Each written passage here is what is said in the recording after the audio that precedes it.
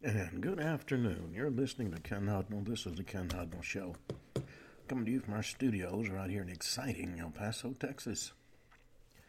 Gateway to the Old West, the most haunted city in the country, and one of the most corrupt. Well, today's January 25th, 25th day of the new year. 340 days remain to the year's over with. In 41, after night of negotiation, Claudius is accepted as Roman Emperor. 1348, a strong earthquake strikes the South Alpine region of Friuli in modern Italy, causing considerable damage to buildings as far away as Rome. 1494, Alfonso II becomes King of Naples. 1515, coronation of Francis I of France takes place at Reims Cathedral. Well, the new monarch is anointed with the oil of Clovis and girt with the sword of Charlemagne. 1533, Henry VIII of England secretly marries his second wife, Anne Boleyn.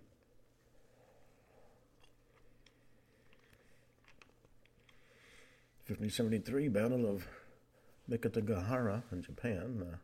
Takeda Shingen defeats Tokugawa Ieyasu. 1575, Luanda, the capital of Angola, is founded by the Portuguese navigator Paulo Dias de Novaes. Novaes. 1585, Walter Raleigh is knighted shortly after renaming North America's region of Virginia in honor of Elizabeth I, sometimes referred to as the Virgin Queen. 1755, Moscow University is established on Tatiana Day. 1765, Port Egmont, the first British settlement in the Falkland Islands near the southern tip of South America, is founded.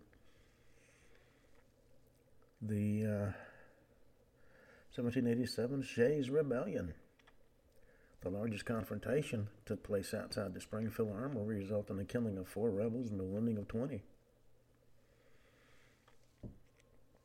The 1881, Thomas Edison and Alexander Graham Bell formed the Oriental Telephone Company.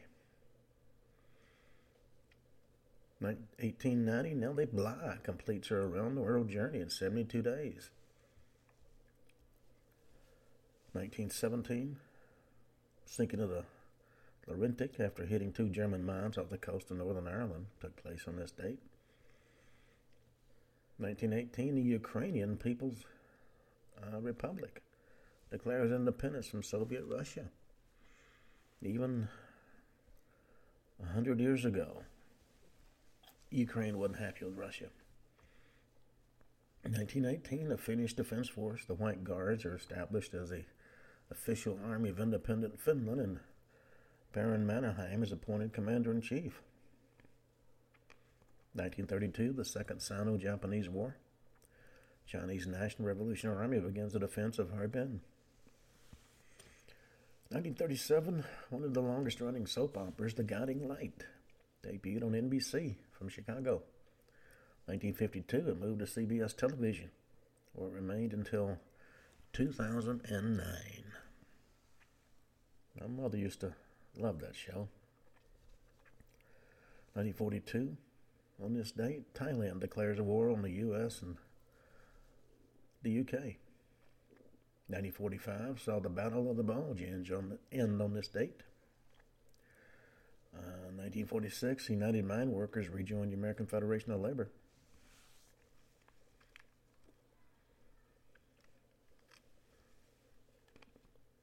1960, the National Association of Broadcasters reacts to the payola scandal by threatening fines for any disc jockey who accepts money for playing particular records. 1969, Brazilian Army Captain Carlos Lamarca deserts in order to fight against the military dictatorship.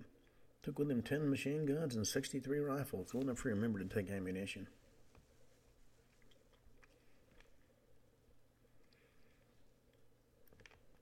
1993, 5 people are shot outside the CIA headquarters in Langley. 2 are killed and 3 are wounded. Let's see. 2015, a clash in Mamasapano Maguindano in the Philippines kills 44 members of Special Action Force, and at least 18 from the Moro Islamic Liberation Front, and 5 from the Bangsamoro Islamic Freedom Fighters. And in 2019, a mining company's dam collapses in Brumadinho, Brazil, a southeastern city, killing at least 7 and leaving 200 missing. You know,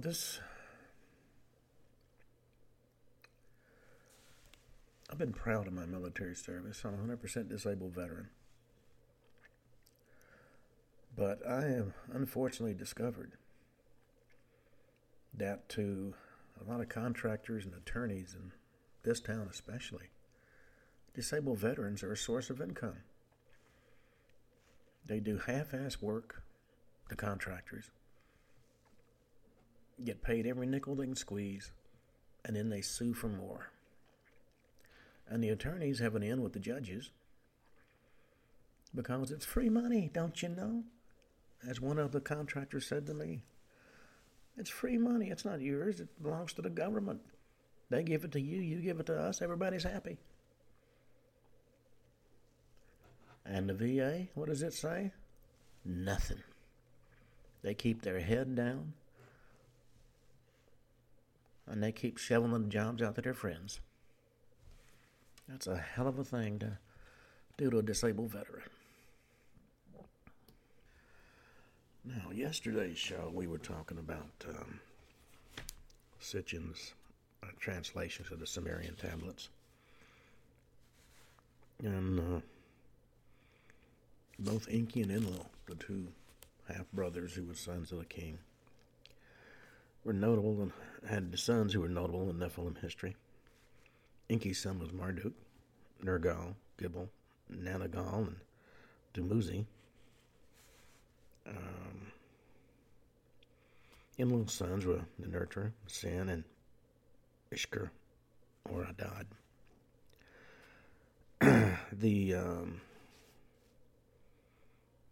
However, Sitchin concentrated his work on a few of them. Enki's firstborn son was Marduk, who was egotistical, I guess is the best way to say it. Made numerous decisions that caused all sorts of trials and tribulations, both for his family and for himself. Before the flood, he told his mother he wasn't happy at not having a wife and children, and he had taken a liking to the earthling daughter of a high priest. And with his parents' permission, he married her, and they produced a son, Imzag, which means lofty Lloyd. And although he was actually a demigod, he wasn't one of the gods, and he wasn't a human. He was a demigod. Somehow this offspring, if you will, was included in the list of Sumerians called God. In Sitchin's words, he was the first demigod who was considered an actual god. And later, after a military feat in which he was successful, he was given the name Nabu. Now, it's important to remember that Enlil had made it clear as the time before the flood that intermarriage of gods with earthlings was just not acceptable. In fact, he thought it was morally reprehensible. And Marduk's intermarriage certainly must have contributed to Enlil's anger, because by forging this union as a member of the royal family, he set a precedent that would serve as a bad example for other Anunnaki. Now, it's interesting to note that Enki actually approved of this relationship, an action that may also contributed to the animosity between the two half-brothers. Now, Marduk rose in prominence in Egypt, where Sitchin surmises he was actually the Egyptian sun god Ra. Egypt was Enki's domain, so Marduk's power there was quite immense, which is understandable. But this wasn't enough for Marduk. Information Sitchin gathered points to his almost uncontrollable ambition to gain control over Earth itself. If Enki, his father, hadn't lost his preeminent place as Earth's leader, Marduk would have inherited that role legally. And his behavior made it clear he believed he still was entitled to that birthright. Now, his infamy as a troublemaker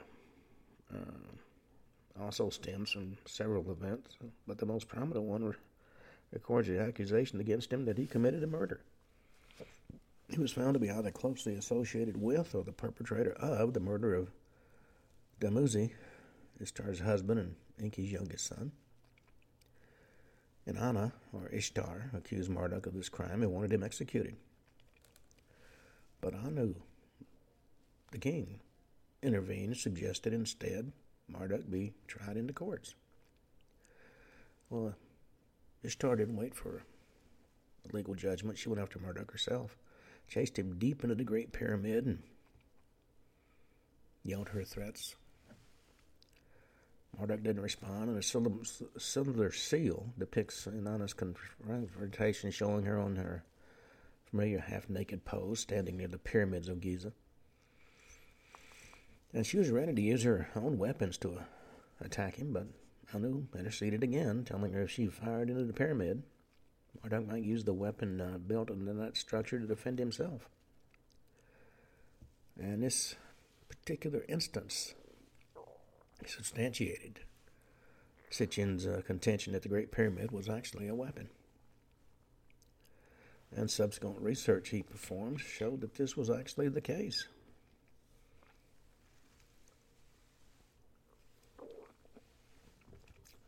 Now, a long-standing argument of the Egyptians is that they built the Great Pyramid in historic times. It was built as a pharaoh's tomb. The Sumerian tablet records gave Sitchin the ammunition to dispute those claims. But the Egyptians do not accept the ancient evidence and, in fact, gave Sitchin a hard time when he wanted to visit that country. They don't even want to hear any information that would contradict their belief the Great Pyramid was built by Egyptians for Egyptian burial purposes. Now, the ancient record, as a side note, of the pyramid as a weapon is confirmed by a modern scientific finding that supports the idea the Great Pyramid was a Paleo-ancient weapon, described in scientific language as a conjugate mirror and howitzer, or coupled harmonic oscillator in the search for the modern, in the research of the modern physicist Joseph Farrell. The idea was discussed in great detail in his book, The Giza Death Star. It makes fascinating reading. Now, with her resolve to see Marduk dead, Ishtar made sure he was imprisoned by sealing him inside the pyramid with no way to escape. Her intent was to deprive him of food and water and kill him by passive means. And according to Sitchin, the Sumerian tablet described this event and was found in numerous fragments. But because of the work of the Sumerian scholar Samuel Kramer,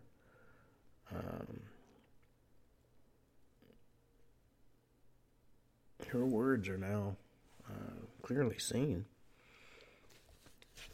in a great envelope that is sealed with no one to offer him nourishment, alone to suffer. The potable water source is to be cut off. If that doesn't make it clear, the intent was to starve him out. I don't know what does. This is before Marduk starved to death. Anunnaki experts entered the pyramid and freed him.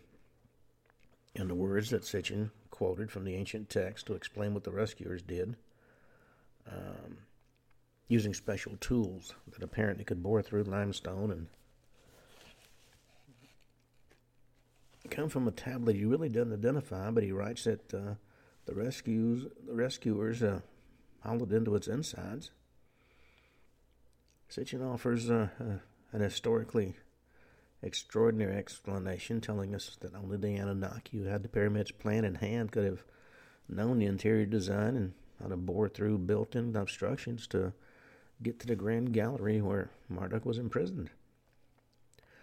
So Sitchin is actually telling us who built the Great Pyramid.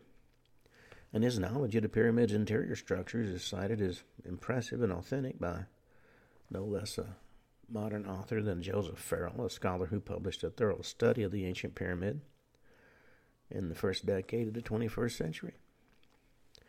Now, after he was freed and stood on trial. Marduk brought out evidence in the trial that was able to raise sufficient doubt as to whether Dumuzi died by accident or by his hand. And although he was exonerated, he was actually forced into exile. And he lived in seclusion in Egypt under the name Amen, the Hidden One. When he emerged from banishment, he petitioned to return to Sumer, and when he finally did return, he took control of the city of Babylon by trickery, proclaiming himself the supreme leader of Babylon and therefore of Sumer. He also boasted he had captured and controlled the Anunnaki spaceport in the central Sinai. And this, of course, was seen as a serious threat against all the Nephilim and the Anunnaki. The spaceport located there after the flood was the strategic lifeline between the Nibiru and the Earth. Now, Marduk's braggadocio was seen by Enki's other son, Nergal, and Enlil's son, Ninurta, as a very serious threat that had to be stopped at all costs. After Nergal pleaded unsuccessfully with his father, Enki takes action to stop Marduk. These two Nephilim offspring joined forces and devised a plan that got the approval of Anu and the Nephilim Council.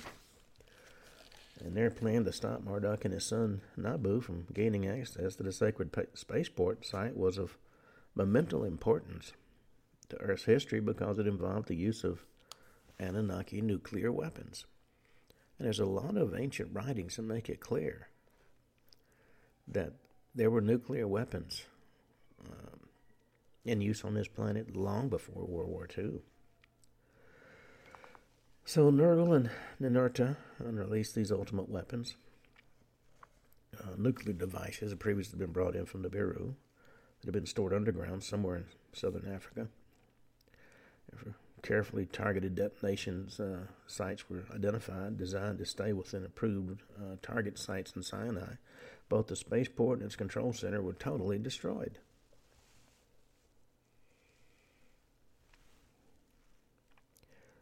These actions created a fallout cloud that caused the demise of Sumer. Every living thing inside the blast zone and in the path of the nuclear cloud was extinguished. The year of this Holocaust was said to be 2024 BC.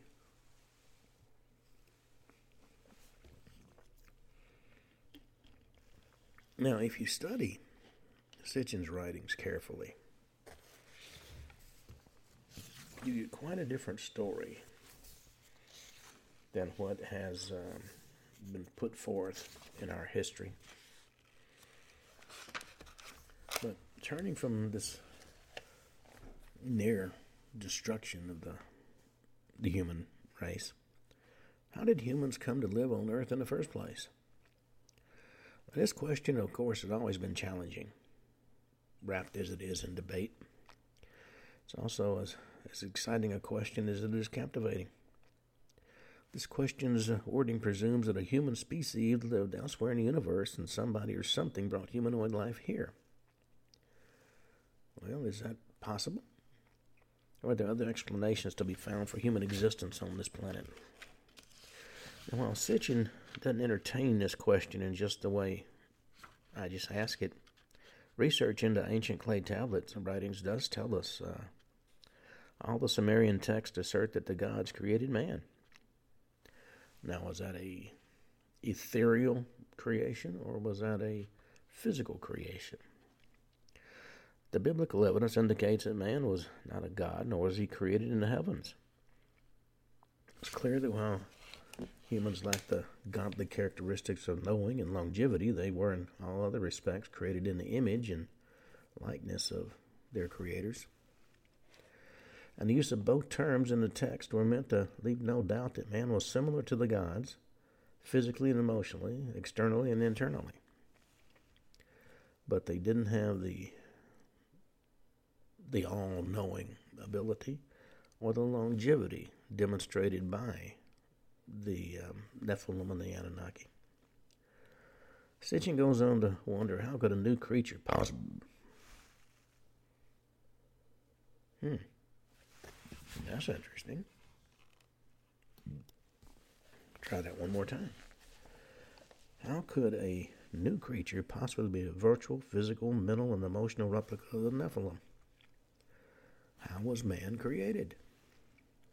Obviously, he penetrated the mysteries, and he wasn't just a recorder of facts, as Pavlov suggested.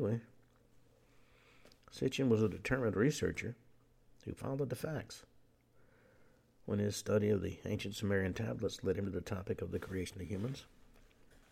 Undoubtedly, knowing the origins of the human species that now populates planet Earth is important. The topic has long been studied by physical anthropologists, genetic scientists, and others curious about this issue. And the discussion of the origin of the human species has prompted a lot of heated discussions.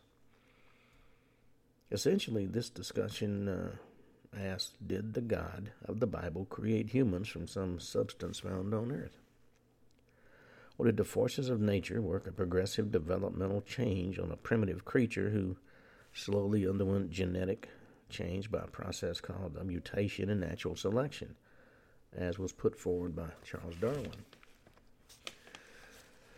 Now, while evolutionary scientists may believe that human genetic change has been occurring across the thousands of millennia of life on Earth, the evidence to lock down this explanation of how progress occurs in humans is almost non-existent. Would such slow changes lead to today's intelligent humans? Assuming we are intelligent.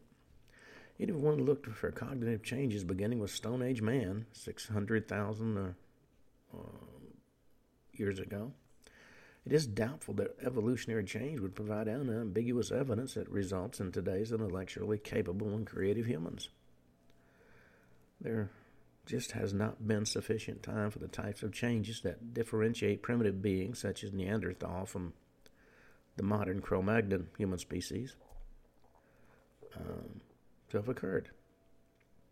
Now, if Darwin's explanation is not realistic, although the source can be used to document the origin of modern humans. Remember, his theory of evolution is just a theory. It has never been proven. It only makes sense if there is the mysterious missing link that he talks about. Is it possible there's another answer to how modern intelligent humans came into existence? And as a result of Sitchin's research, he believes the answer to that is yes. According to him, there's both biblical and anthropological evidence to support a different explanation. And he followed his inclination to find answers to clues contained in the ancient clay tablet records, and he was able to penetrate the tablet language to uncover evidence documenting that Homo sapiens developed by genetic manipulation carried on by the Nephilim. Now, he tells us the evidence clearly indicates that deliberate genetic modification explains the appearance of modern intellectual humans on Earth. He weighs in as a critic of the sweeping implications of the Darwinian explanation, and his message helps us see the flaws in the reasoning that points to a slow developmental trajectory. Now, the tablet evidence indicates that Homo sapiens was a result of genetic manipulation by a scientific team from the space traveler group that came down to Earth and worked out the details of this design project some 300,000 years ago. And as has been mentioned earlier, we humans are here on Earth because the Nephilim needed our kind to rectify a labor shortage at their gold mines. And our kind is intelligent, willing workers. Whereas some hold the view that early humans were created to worship their creator, Sitchin points out the term commonly translated as worship was in fact avad, or work. He amplifies the role of the first humans with the statement, ancient and biblical man did not worship his God, he worked for him.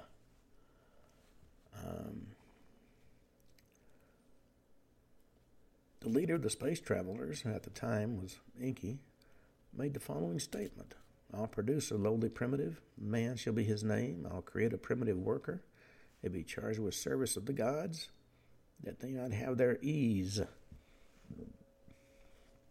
Importantly, the two Nephilim scientists, Enki and Herzog, didn't develop the human being out of nothing. Sitchin's words give the most profound statement we find in any of his books, and for lack of a better term, they'll serve as a beacon to guide our inquiry deeper into the topic. He makes it clear that the human origin debate is not an either-or issue, but actually comes from both explanations. He said, man is the product of evolution. But modern man, Homo sapien, is the product of the gods. So about 300,000 years ago, the Nephilim took an ape man, Homo erectus, and implanted on him their own image and likeness. They modified him. They mutated him. In plain words, humans evolved and were created. A partially evolved being was used as raw material, and genes from the Anunnaki were added to create the perfect being. Incan and Herzog did this through their knowledge of genetic engineering. Well, according to what Sitchin discovered, when the Leadership Council of the Nephilim asked Enki, how will you create such a thing? Enki said that this being already exists. All we have to do is put our mark on it. And then the text in great detail describes the process. That the only modern parallel to that is that of bringing about test tube babies. They mix the genes of one of their young males with the eggs of an ape woman, and after mixing the two, re-implanted fertilized eggs in the womb with some of their own females. Now, some biologists and other experts in fertility say that this little detail does work. The fact that this information came from an ancient text makes it even more mind-boggling that the fertilized eggs of the ape woman were re-implanted in the wombs of females who arrived on Earth. You might call them ancient female astronauts. And that's got great significance to the nature of this being that was finally created. We're Homo sapiens, not the hominid race that was on Earth as a result of evolution. If you want to look for a missing link, it's the arrival of the Nephilim and the Anunnaki. Now, in an effort to underscore this information about the availability of a humanoid who was an existing source of usable genes for the creation of humans, Sitchin noted during a celestial collision their planet Nibiru had seeded the Earth with its life. Therefore, this being was available to Enki, was really kin to the Nephilim, but in a less evolved form. Remember, Nibiru comes through our solar system every 3,600 years, and sometimes there are collisions. Gradual process of domestication through generations of breeding and selection wouldn't do it. The job needed to solve the labor problem. They needed a quick process that would permit mass production of these new workers. And the answer was to imprint the image of the gods on the beings that already existed. And that was done through gene manipulation. The existing hominid, the underdeveloped one, was at an early stage of evolutionary improvement, but held a degree of intelligence that would be raised when the image and likeness of the gods was inserted into its genetic structure. And because of this topic's important, Sitchin devoted an entire chapter in his first book to the information that I've gone over very quickly. He titled it The Creation of Man. And in that write-up, he said the Adam of the Bible wasn't a genus Homo, but the being who was our ancestor, the first Homo sapien. This modern man as we know him that the Nephilim created. Enki was informed that the gods had decided to form an Adam, and it was his task to find the means. And he said the creature whose name you utter did exist, and it did exist on this planet. Not many, but they were here. So this hominid walked about, drinking on hands and knees from streams and engaging in sexual acts with animals. In fact, one of those ape men was selected by a Nephilim goddess, Ninsun, to be tamed so he could become a companion to her troublesome son Gilgamesh. If you read the Epic of Gilgamesh, which is considered to be the world's oldest piece of literature, that story is related. Gilgamesh had been born of Ninsun's marital union with a human who was a priest in the ancient city of Erech. This allowed him to consider himself two-thirds a god by Anunnaki tradition. Enkidu, Gilgamesh's hairy, naked companion-to-be, was a kind of Stone Age man, according to Sitchin. He was raised up from his animal-oriented ways to be a companion to Gilgamesh by being carefully taught by an Anunnaki woman of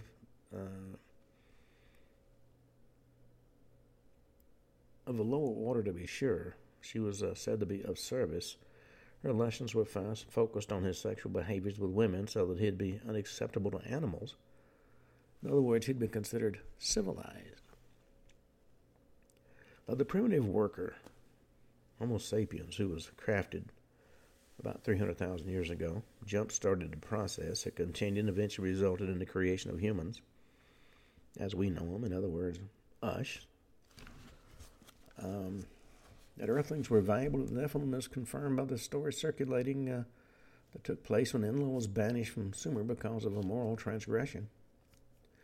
He was forced to go to the site of the mining activity in southern Africa, where he observed the willing workers in action. And he came to realize the value of these primitive workers and decided to take some of them back to Sumer to be the servants of the Nephilim. Well, in making this particular decision, he clashed with Enki and launched an armed attack against the land of the mines. An animosity between these two half-brothers had a long history, and this action on Enlil's part was just one more episode.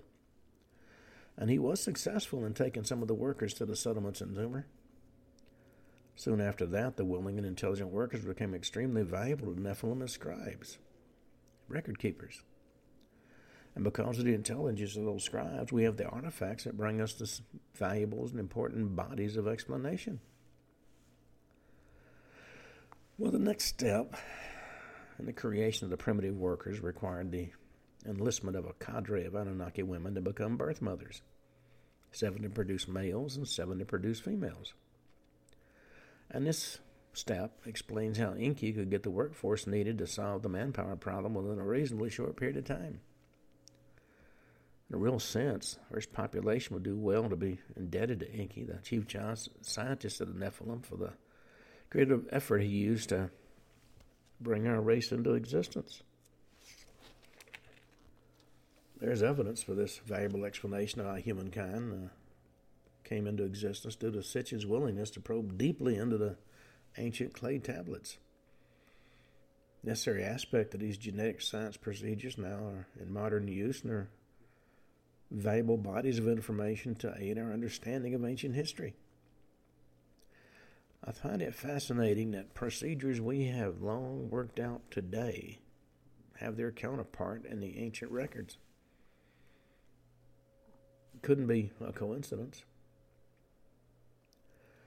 Drawing on another ancient Sumerian source, one that's used by writers or editors of the Bible when the book of Genesis was adapted from Sumerian sources, is a statement that Sitchin calls literally astonishing. The Elohim, which was plural for literally gods, said, "Let us make man in our image, after our likeness." So this ancient source affirmed that we, the Earthlings, the humans, as the space travelers called our species, were made to look like those who created us. And tablet pictograms document all this. But what does it mean, after our likeness? Well, that's described in the tablets. In the clay, God and man shall be bound to a unity brought together, so that to the end of days the flesh and the soul, which in a God have ripened, that soul shall be blood kinship to be bound. And the sign of life shall proclaim.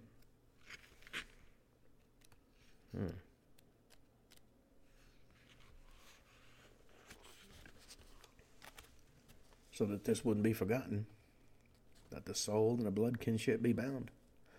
So here's the in the image and after the likeness explanation. Enki did indeed make humans like the gods. Only 2 things we weren't endowed with: the longevity and the all-knowing capability.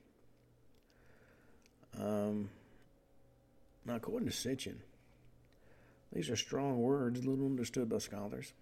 The text states God's blood was mixed into the clay so as to bind God and man genetically to the end of days, so that both flesh, the image, and soul, the likeness of the gods, could become imprinted on man in a kinship of blood that could never be severed. The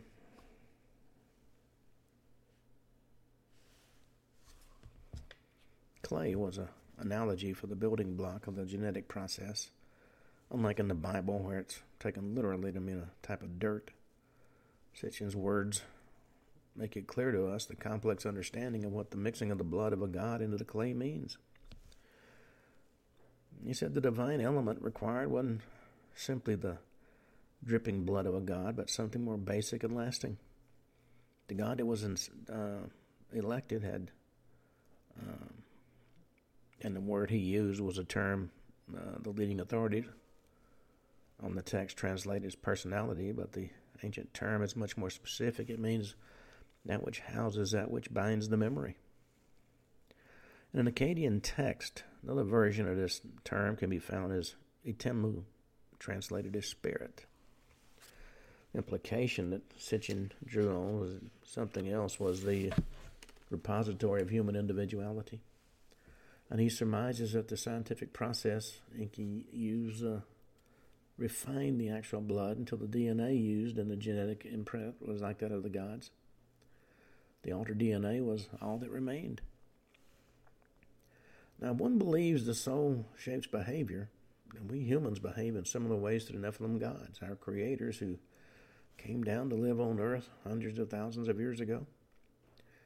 We're intelligent, for the most part, capable, inventive, like the gods of olden times. When we probe even further, we learn something more interesting about the well-known biblical story of the Garden of Eden. The Bible tells us that two of these willing workers, a male and a female, were assigned by Enlil to a tree garden in the Eden. And they were told to take special care of two trees that were extremely valuable to the Nephilim and the Anunnaki.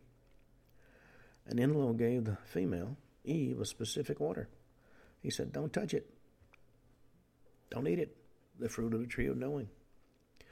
Well, these two earthlings, Adam and Eve, were put to work in the orchard without any awareness that their creator, Enki, had genetically programmed to be like the Nephilim, that they too could procreate. Enlil knew they had that capability and decided to keep it from them. So the couple continued to work naked like all the other created workers. Well, for spite against Enlil or personal motivations, Enki decided to visit Eve in the garden and urged her to eat of the fruit of the tree of knowledge. That meant she had to deliberately disobey her master Enlil, who had forbidden her to touch the fruit of that particular tree. Enki probably had decided the couple should be told that they had the same procreative capability as Anunnaki, so he took an action that in essence double-crossed his brother. He first informed Eve that she should eat of the forbidden fruit, and she then shared her newly acquired permission with Adam. She gave him some of the fruit to eat. What Enki did was merely urge the female to eat a fruit that unlikely was an aphrodisiac growing on a special tree, the tree of knowledge. When she consumed the fruit, she knew. Physiologically, she knew. Told her partner, he ate, and his body responded as well. After eating, they both knew they had procreative capability. And this awareness also brought them to realize that they were naked. The gods were wearing clothes, but Adam and Eve had been roaming around, tending the garden naked, and didn't recognize that fact. But as soon as Enlil saw they had covered their nakedness, he knew what had happened.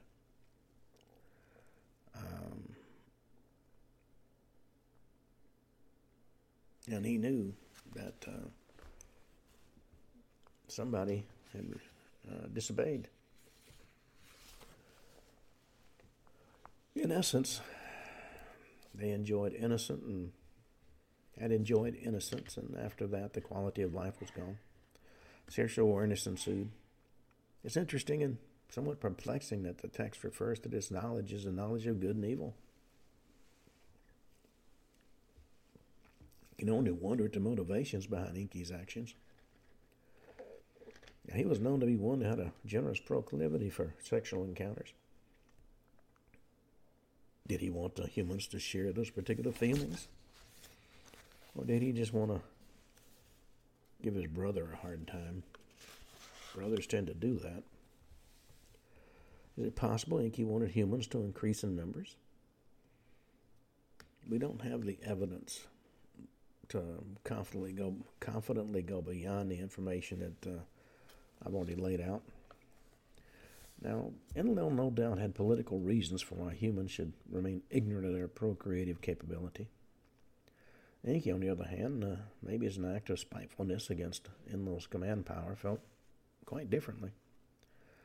We never know what motivations there were behind the actions of these two, but what we do know is that human sexual awareness made its debut for humans in that garden in the lands of the ancients that was called Eden. Now, this story is well known, but not with Enki playing a role. It was his symbol that was referred to as the informant, because Enki's symbol was the snake, stemming from their plentiful supply in the swampy place where he built his first house. Enki's symbol was depicted graphically as two entwined snakes, similar to what you see on the medical caduceus. This symbol association with the way humans were given knowledge of their sexual capabilities is unfortunate, but maybe the original redactors preferred to assign a lowly snake rather than a Nephilim god to this provocative role. I mean, human sexual procreative capability certainly owes a debt to Enki. He made sure the created humans were akin to the gods in every physiological as well as intellectual way. And if they were procreating, that was one less thing that the creating scientist had to do, create more humans. The consequence of Adam and Eve having acquired knowledge was they were thrown out of the garden. And was reported to have been afraid that these earthlings might also eat from the other special tree, the tree of life, the one that would allow them to escape mortality. Eating that fruit would have given these humans both the primary differences setting the gods apart, procreative ability and longevity. What he did to prevent this from occurring was to remove the couple from not only the temptation, but from the possibility of another revelation by Enki. And it's, if you're familiar with the Bible, much of what was laid out there is very similar to what was reported in the Sumerian text. According to the text, then did the deity Yahweh say, "Behold, the Adam has become one of us, to know good and evil. And now might he not put forth his hand and partake of the tree of life and eat and live forever?" So the deity Yahweh expelled Adam from the orchard of Eden. Now this event's come to be called the fall of mankind. Enlil didn't just transfer Adam and Eve to another less tempting location. He banished them from Eden completely. Sent them to the Abzu, the designation for the African region where the gold mining operation was located. And what followed was Enlil's announcement of Eve's punishment for sharing the sexual information with Adam. He told her after that she'd used her procreative capability and bore children, she would suffer painful childbirth. And no doubt the punishment was given to Eve because she was the one that convinced Adam to eat the forbidden fruit. Eve was given what some would say is the bane of womanhood, the labor pains of childbirth. According to the tablet, it said, "And to the woman he said, I'll greatly multiply thy suffering by thy pregnancy. In suffering shalt thou bear children, yet to thy mate shall they desire." And Adam named his wife Eve, for she was the mother of all who lived. So she went on to say the acquisition of the sexual knowledge given for this primary purpose of procreation was a crucial step in the development of humans. But he also tells us, even lacking sexual knowing and the knowledge of the longevity of the gods, Adam was similar to the gods both physically and emotionally, externally and internally. So what we wind up with is now one difference between humans and the gods, and that's the longevity. Now, there are writers who seem to believe that humans were created to be subservient, to be slaves. And even though the slave phenomenon was prevalent early in human history and has continued in some places around the globe even today, the view that humans were created to be slaves falls by the wayside as we look at the evidence. Now, slavery is the antithesis of the intelligent development. It's a reprehensible, maybe even demonic force that some humans use to exert ultimate power and control over other humans. And it's important to emphasize, according to the tablet evidence, that the humans were not created to be slaves. There's too much evidence to counter this twisted and erroneous interpretation. The authors who espouse this negative interpretation of the creative evidence should reread the materials. That decision is contrary to his explanations. Excuse me. Now, to those who set out this mistaken idea that humans were created to be slaves, and those who read and accept the interpretation, there are certain clarifications that need to be made at this point.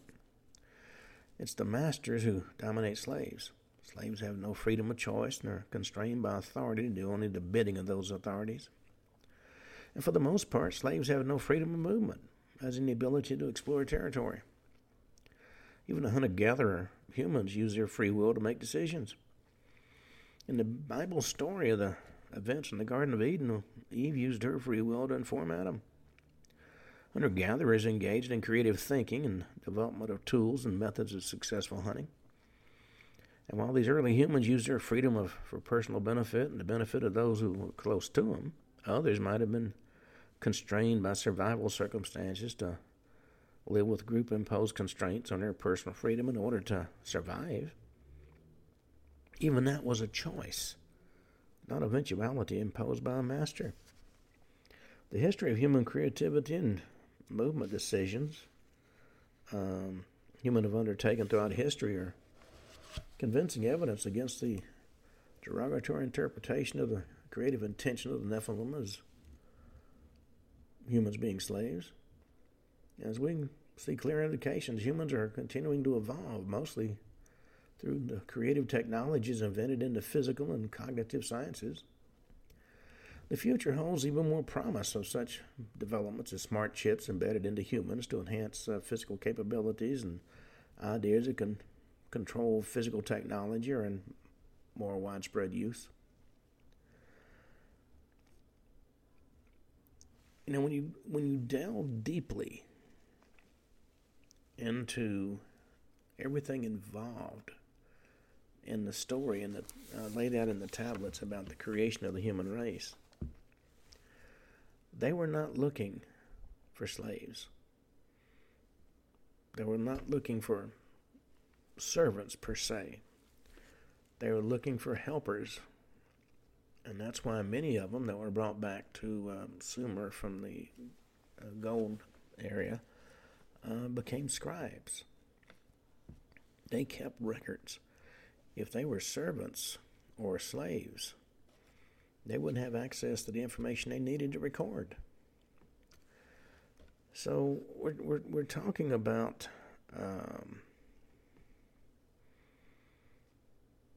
what amounted to a junior race, so to speak. They brought them in like raising children, and that's what the gods did with the humans they created. They raised them just as they did with children. Now, according to the ancient clay tablets, love was an emotion known from very ancient times. And love-making is the most prominent behavior discussed in the Sitchin treatment of the tablets. It's an interpersonal emotion. It's a motivation that characterizes several of the examples he highlights in his discussions, but there are also examples of actions associated with lust. Sometimes what seems like lust initially is transformed into genuine love as a relationship develops. And that's one of the issues that came to light in regard to the sons of God saw the daughters of men and thought they were attractive and took them as wives. Was it lust or was it love? Probably in the beginning it was lust, but it ripened. Otherwise, it wouldn't be a continuing human race. Well, on that note, you come to the end of today's show. We're going to be talking more about these topics in the next few shows. So until tomorrow at this time, this is Ken Hudnall for the Ken Hudnall Show, saying have a truly great evening.